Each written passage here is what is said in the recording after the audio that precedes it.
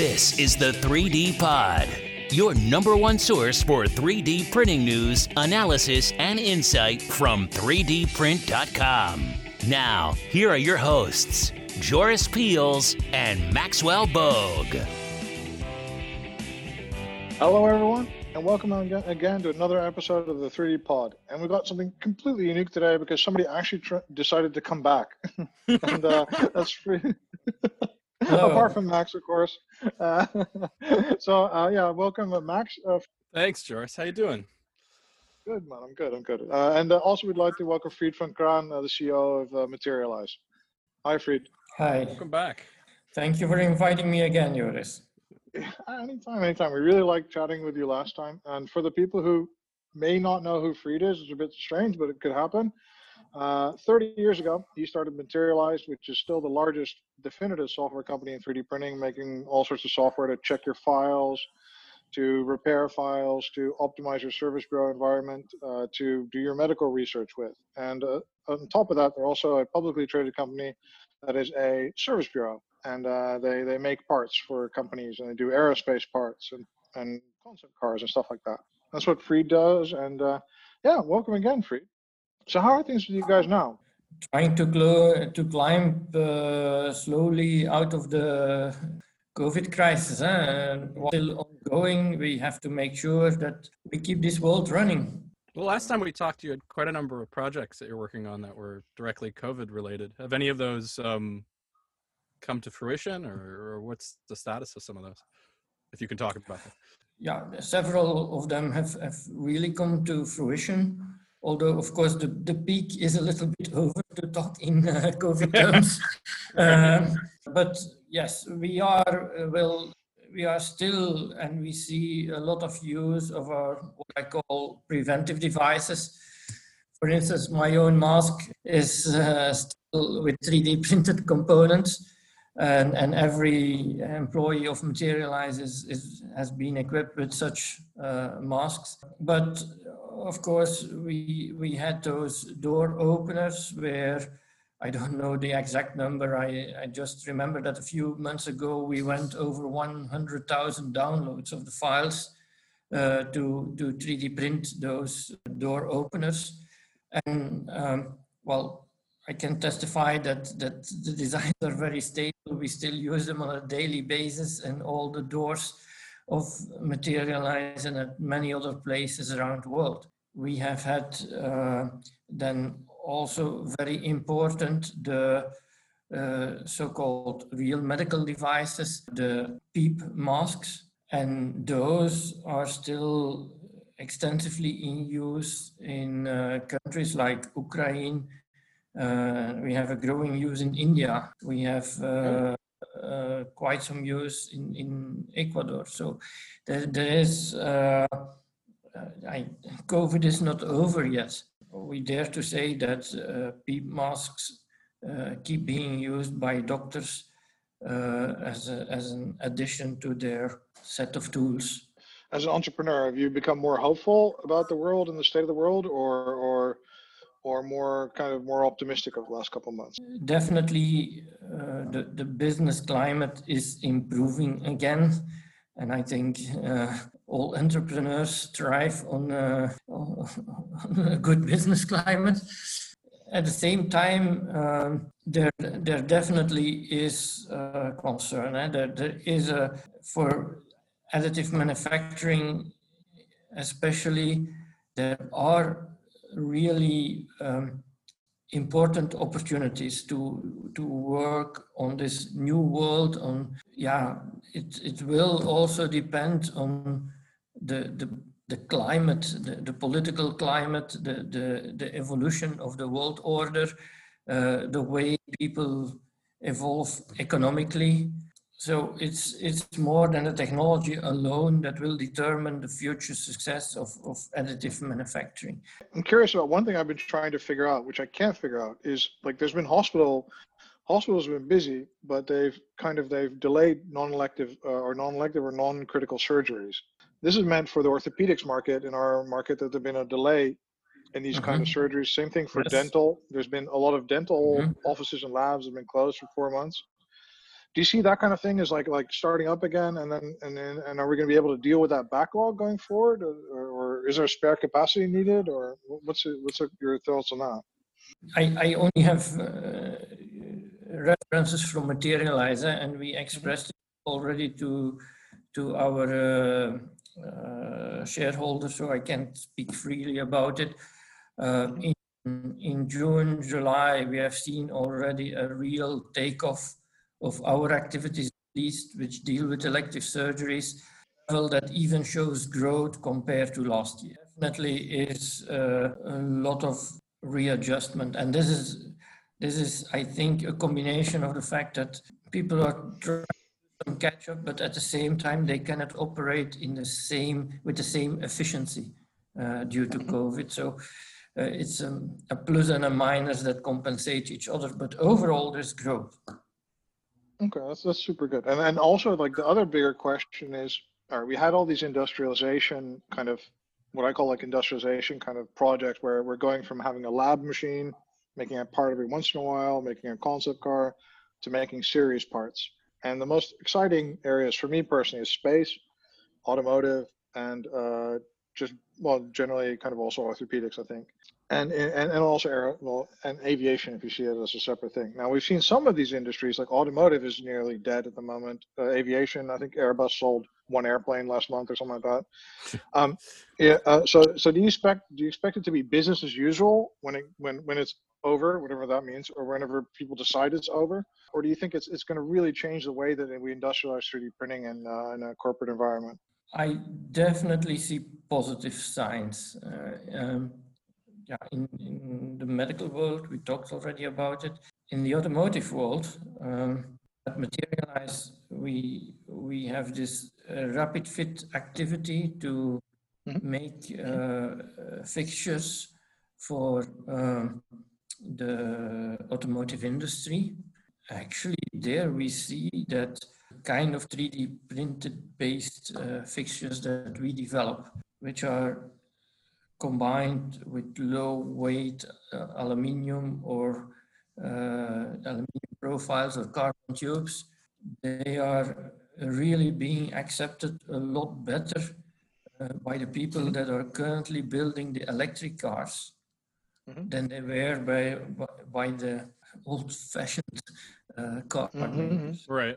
We see there, although still a lot of projects are being delayed, we see again a very positive evolution. The change of the industry towards more sustainable electric cars entails that more and more 3D printed fixturing components are used in the production processes. That's at least what we experience, yeah? So that's a positive change. Is that all across the board for everything we are doing? No, absolutely not. Yeah, and if you're not familiar with Rapid Fit, it was really interesting. I think so using 3D scanning, it'll make a really precise fixture, which then like an automotive manufacturer can use to check either to aid in production or to check every 200th bumper to see if the bumper is the right sizes. And by combining profiles and a 3D print, it means it's a very accurate thing that's way cheaper than a CNC thing. I think that's a really interesting business, and a sign of you guys really developing that business very early and seeing that, because I first didn't understand when I saw it when I worked for you guys in like 2011 or something. I didn't understand why it was like a big deal. I was just fixtures, like, okay, whatever, right? We're going to print the whole car. Yeah, but today they are becoming really part of the new way of working, and they are extremely suited, especially for the carbon fiber components. And if you want to load the batteries of a car via induction, you don't want a steel or an aluminum plate at the bottom of the car. So the change in the market is bringing along the opportunities for 3D printing. And where else do you see that? Where else do you see these kind of sea change moments happening? Are there other areas or other industries where you're like, okay, we're seeing something completely different? When we talk about aerospace industry, and then especially about the commercial planes, I'm really wondering what's going to happen yes, there is a big economic recession in the classic passenger planes, and it will last quite a while, we assume. At the same time, not only the classical aeroplane builders, but even a lot of the car companies have become interested in building planes for person transportation. Right. Even also some startups. And while the application in those big planes of 3D printing techniques is a tough thing, the parts are big, everything is big, and if it's a smaller parts, they often occur in in large series, and so on. In those small planes that are now being developed and launched, yeah, again, 3D printing can play a much bigger role. Let's see if this technology really takes off, literally. Yeah. But if it does so, I'm convinced that it will have a tremendously larger amount of 3D printed components than traditional planes or traditional cars.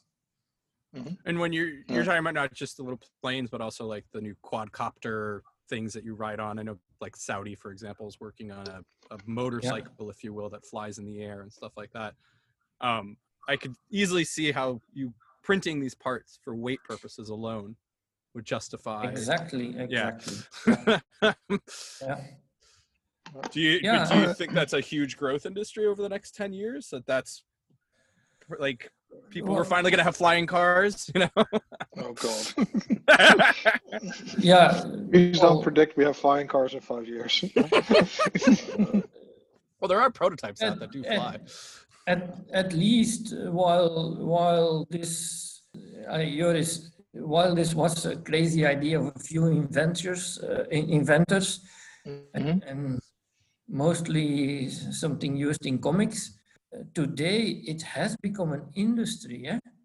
There are quite a number of companies, startups in the Netherlands, where you are from, in Germany, in the US, in China, that are developing those cars, and that are the startups. But BMW, Airbus, they all have their efforts in this direction, which are well documented. So whether it will, again, whether this will become a huge market is still something that is probably not for within 5 years. 5 years, there is going to be development, and there is going to be an adopters market, I think. Yeah, given how much the capacity of all the drones in the world have been printed with 3D printed, and how much drones have been made with 3D printing and developed as well. I also do see like ancillary markets like drones for commercial use. I think my favorite example is like I think it's in Rwanda. They use drones to carry blood and organ donation stuff, and blood I think is the main thing. So that kind of thing, like other air vehicles specifically for transport, I think that's actually a huge category to connect some village with the port on the side, you know, in a country where there's no roads. To me, the whole idea of having your own airplane, I don't know. I'm not entirely sure if that's the way of the future. But if somebody said we're going to connect every village in Africa with every port in that country, like boom, it's like a gigantic opportunity. Definitely, it will not be the classic business model. Yeah, that everybody will have his own airplane. I don't see, but the people that try to commercialize this kind of new vehicles, they more think in business models. You order such a plane with its driver or automatically driven, right? And that's another type. Yeah, like an Uber, if you will, for flying cars. That's where it makes more sense in the long run. One big company purchasing a bunch of them, and then you rent it out, so to speak. One area where you guys have always been on the forefront is on medical, like orthopedics, CMF, 3matic and all these other software that to support that kind of effort. Are you spending a lot of time on bioprinting at all? I mean, is that something you see a big change in? Because that would seem to be really close to what you were doing and who you are. And on one hand, we do have some efforts in that direction. To give you a bit of a theoretical framework here, you have on one hand the classic implants that are being printed today in the classic materials.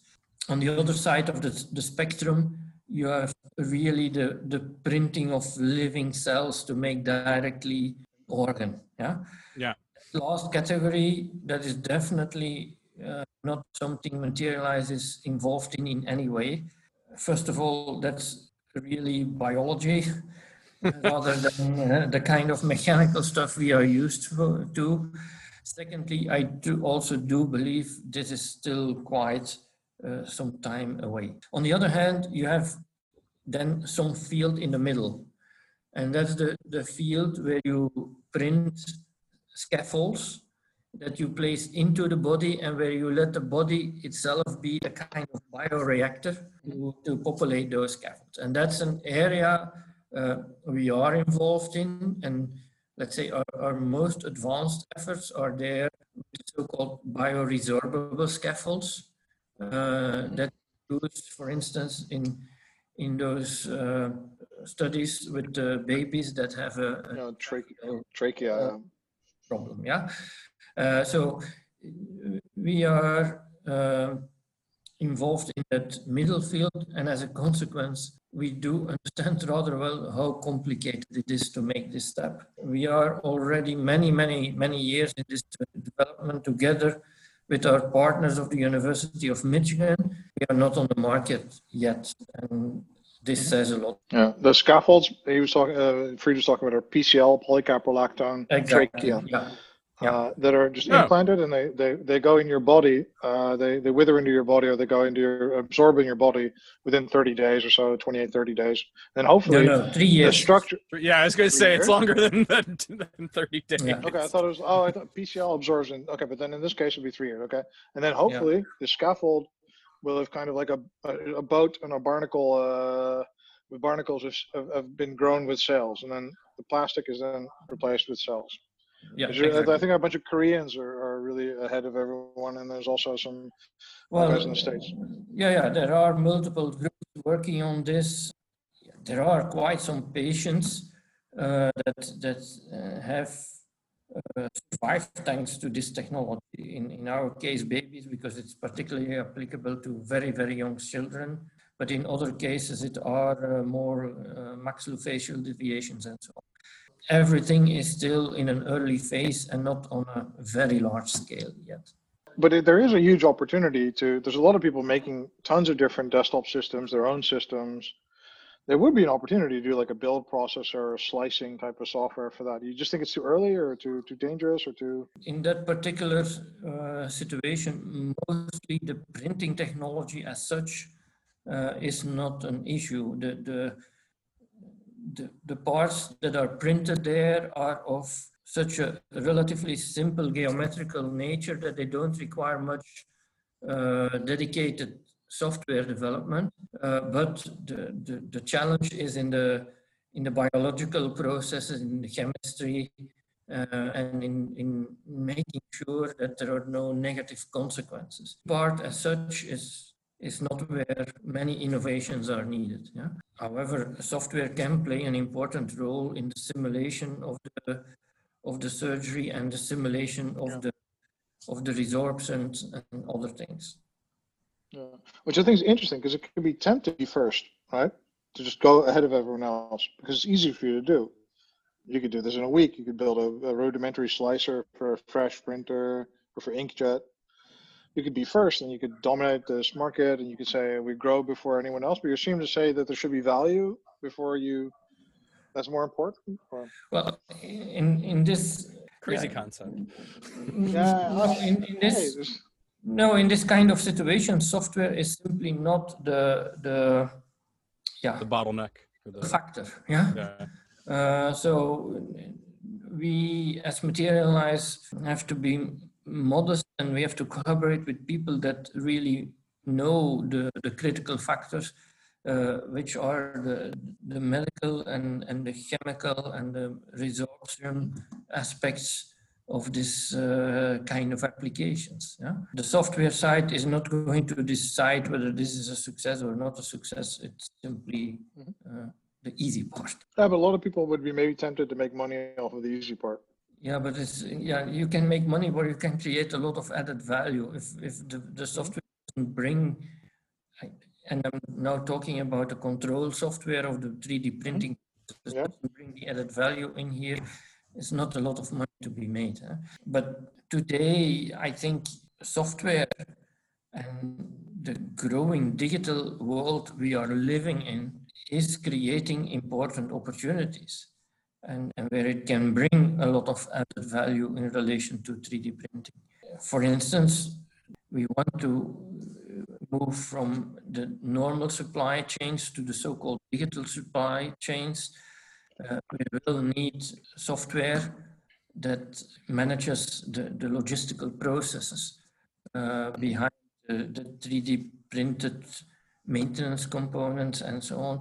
And that is where I do think that more substantiated software opportunities are localized. On the medical side, the software opportunity and the research that Materialise is doing is going much more into artificial intelligence and manipulation of the image data, getting much more out of the image data, the medical image data, making more realistic plans, making plans that predict better the future of the patient. That's where software is adding value, less the controlling side of the printers. So does that mean, as a software company, the software and your print activity have always been kind of in lockstep, you know? Yeah, you've already moved towards like this new product introduction, which is related to 3D printing, but more of a software around it. Does that mean you're going to create more products that are maybe a little bit away from the core 3D printing offering? Or Joris, we were discussing the medical applications.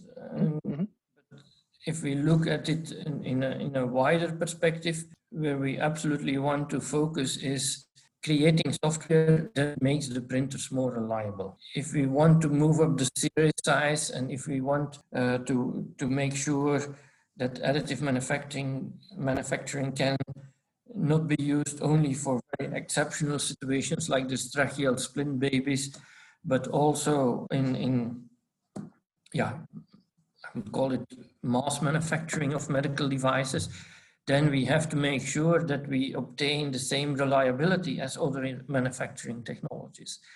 And that is where software plays a major role to monitor all the sensors, to keep the process under control, to make feedback loops, to adjust the process constantly, even if the laser is showing a little bit of fluctuations, or if there are other process parameters that needs to be adjusted constantly. So that's where a lot of effort is going in. And then, of course, another side is to make what we call the NPI, the new product introduction, to make sure that we come somewhat closer to the theme of 3D printing, that when you design a part, you design it first time right so that it's printable. And secondly, that you control your process of your printer in such a way that even the first prints are already up to spec. Because today, and they are always referred to the world-known example of the fuel nozzle from GE. GE, years before they had the production of the fuel nozzle stable enough to start using it on a commercial scale. And this is still happening with a lot of the aerospace, a lot of the medical components, that it takes months up to years before a certain product can really be launched in a viable way. This kind of shortening of these development times is really the objective of our NPI products. And do you see, like, so there's a lot of quality control that we would need if you're going to do that kind of thing, and a lot of machine monitoring software. Do you see yourselves like how do you see yourselves going to market with that product? Is it going to be more like a build processor approach, or is it going to be software that I as a manufacturer will run, or is it going to be a little bit of both? Or? Exactly, it's a combination of both. Yeah, in some situations we collaborate with OEMs, but quite often it's also in direct contact with end customers who have a specific production process for which they use a couple of, let's call it, standard general purpose metal printers or plastic printers that they want to be fine-tuned for their specific production process. And also you need to monitor that. I think Streamix does this to a certain degree. For aerospace, you have to monitor every batch, every build, every orientation, all that kind of stuff. And you need to build a quality system around it. Yeah. So are you moving more towards that? I mean, you need to do it for the production you're doing for Airbus and other people like that, but are you also going to be moving more into that quality system, that quality assurance kind of field?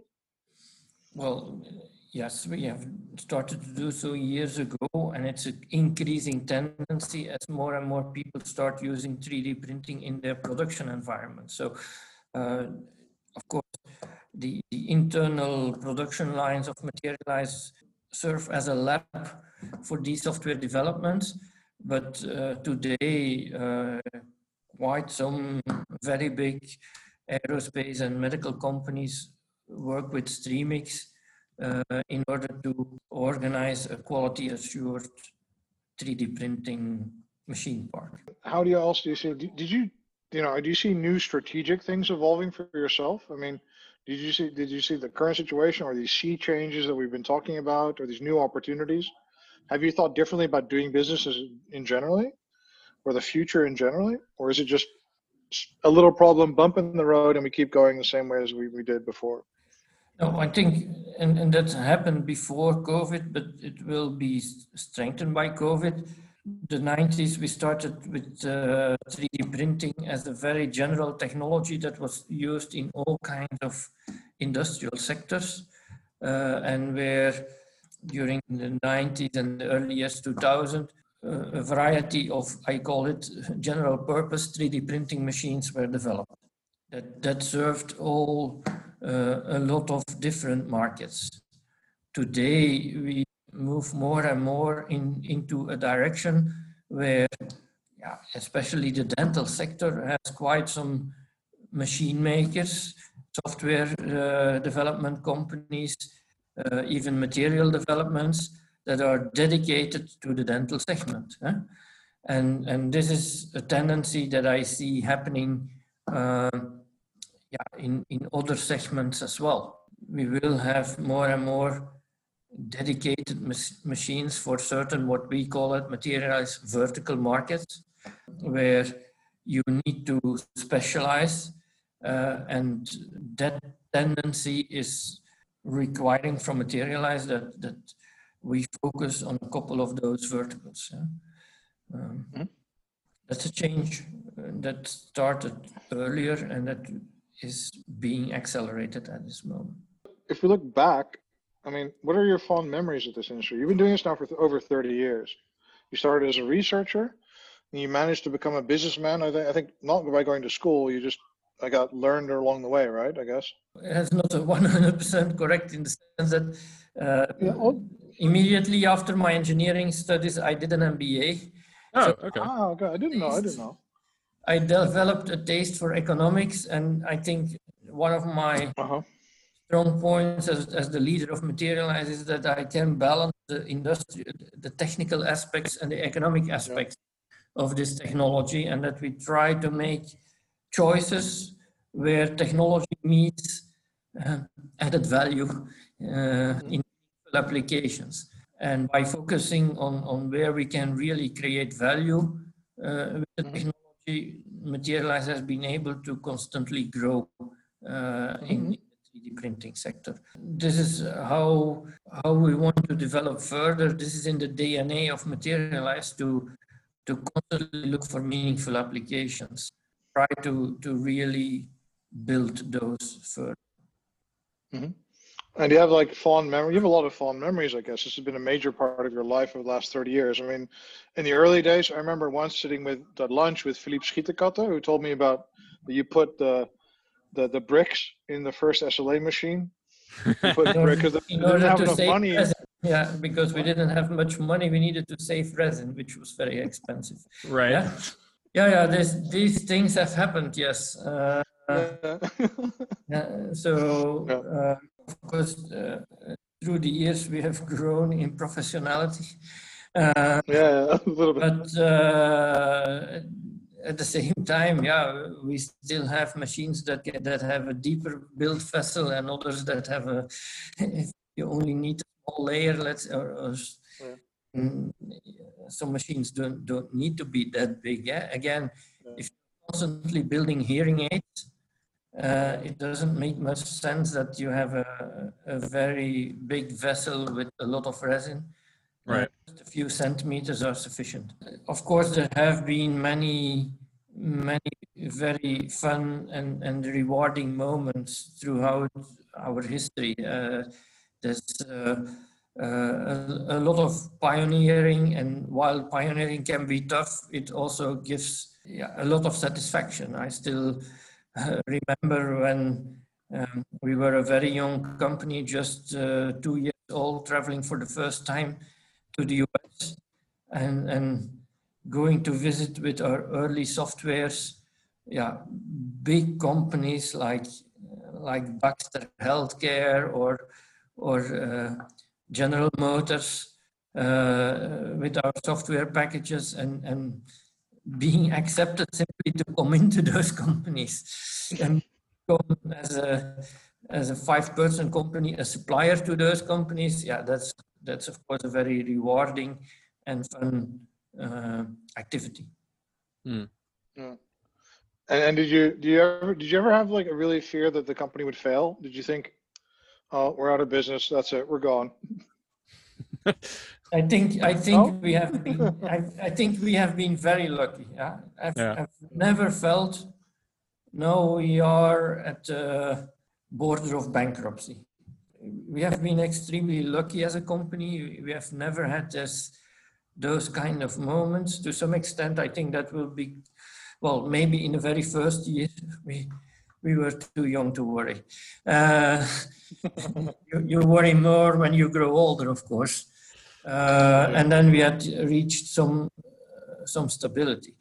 That doesn't mean that we are not constantly worried, because we are in a quickly changing industry, and we constantly need to wonder what is it that we need to do next, and what is threatening us in our existence. Or luckily, we are now so diversified that it's mostly related to 1 or 2 or 3 of our product lines that we have to make those decisions. There are always some things that are under threat, and then you worry, luckily no longer that the company will cease to exist, but that you will have to fire people, that you will have to, that you will really disappoint people, customers, by not offering good enough products anymore. So there is a constant worry. I think it's interesting you said, okay, the economics you got and the science bit, but I think also you're really good at reading people and with people and stuff. And I just noticed, I've just been looking while you're speaking on my LinkedIn, like Johan Pauwels, for example, who's EVP at Materialise, who's been there for, was it 25 years or something like that? No, 30 years. Or 20 years, 20 years. No, yeah. 30. He was there 1 month. He was there 1 month after we started. 1 month, and he's still there. Yes. I mean, that's interesting. I mean, I know EOS has the same thing. They have all these people that have been there a long time, but that's really rare that somebody comes in a month after starting and then spends your whole career at this company. Yeah, and you mentioned Philippe Schietekathe here earlier. Yeah. Well, he was hired in the first week of our existence. Bart van der Schuren, our CTO, he joined us only after 5 years, but he started working in collaboration with Materialise from the first month also as a research assistant at the University of Leuven. So we have quite a number of people that have dozens of years truly of experience in the 3D printing, and I think it's a strong strength of Materialise to be able to work with such loyal and such intelligent people. Yeah, but to keep them that way, I mean, there's got to be something to take care of them. I mean, yes, you're an expanding industry, right? And I think that retention of people is not looked upon as important as it is. There's a 3D desktop 3D printer manufacturer that got rid of so much of its staff that at one point the system was too complicated for them to understand what they were making. And then it became a really terrible system, and they went from 30,000 a year sales to 4,000 in like a 6-month period because they didn't know what they were making. So this retention of information and skill as a company, I think, is really key to something as complex as us. But are you just like, did you offer them opportunities? Do you pay really well? What's the secret there to keeping these people, do you think? Or did you select them well, which I think is also a good thing? We definitely have a certain culture at Materialise, and when you have a culture that is outspoken, some people thrive in that culture and really feel part of it. Others are really feeling uncomfortable with the culture. So that's one of the typical elements. But what I personally believe is that we always placed our mission of using our technology to contribute to a better and a healthier world as the first objective. And this is really making people enthusiastic. Yes, of course, they want to have a decent living. They want to earn money, but they also want to contribute and feel that they are making significant contributions to the problems of the customers, to the group at Materialise. I think this feeling of meaning is what keeps many people on board. In the past, you've done a number of acquisitions, but not like insanely. You seem to buy companies that really make sense. You finally decide to move into metal. You do more CAM. You buy a CAM vendor. Is that something you're looking at now? Because it is bargain time everywhere at the moment, or is acquisition something on your mind? We have a strong balance sheet.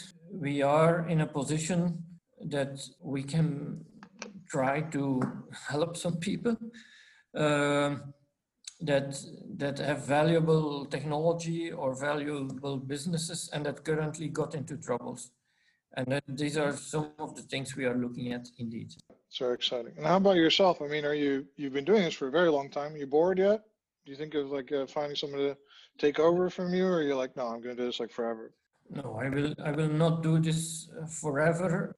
Okay, I'm also really open about this internally at Materialise. There is Materialise is always celebrating its 5-year anniversaries. That's why we have all the flags, all the the celebrations ongoing. That has a meaning. We have always made 5-year business plans.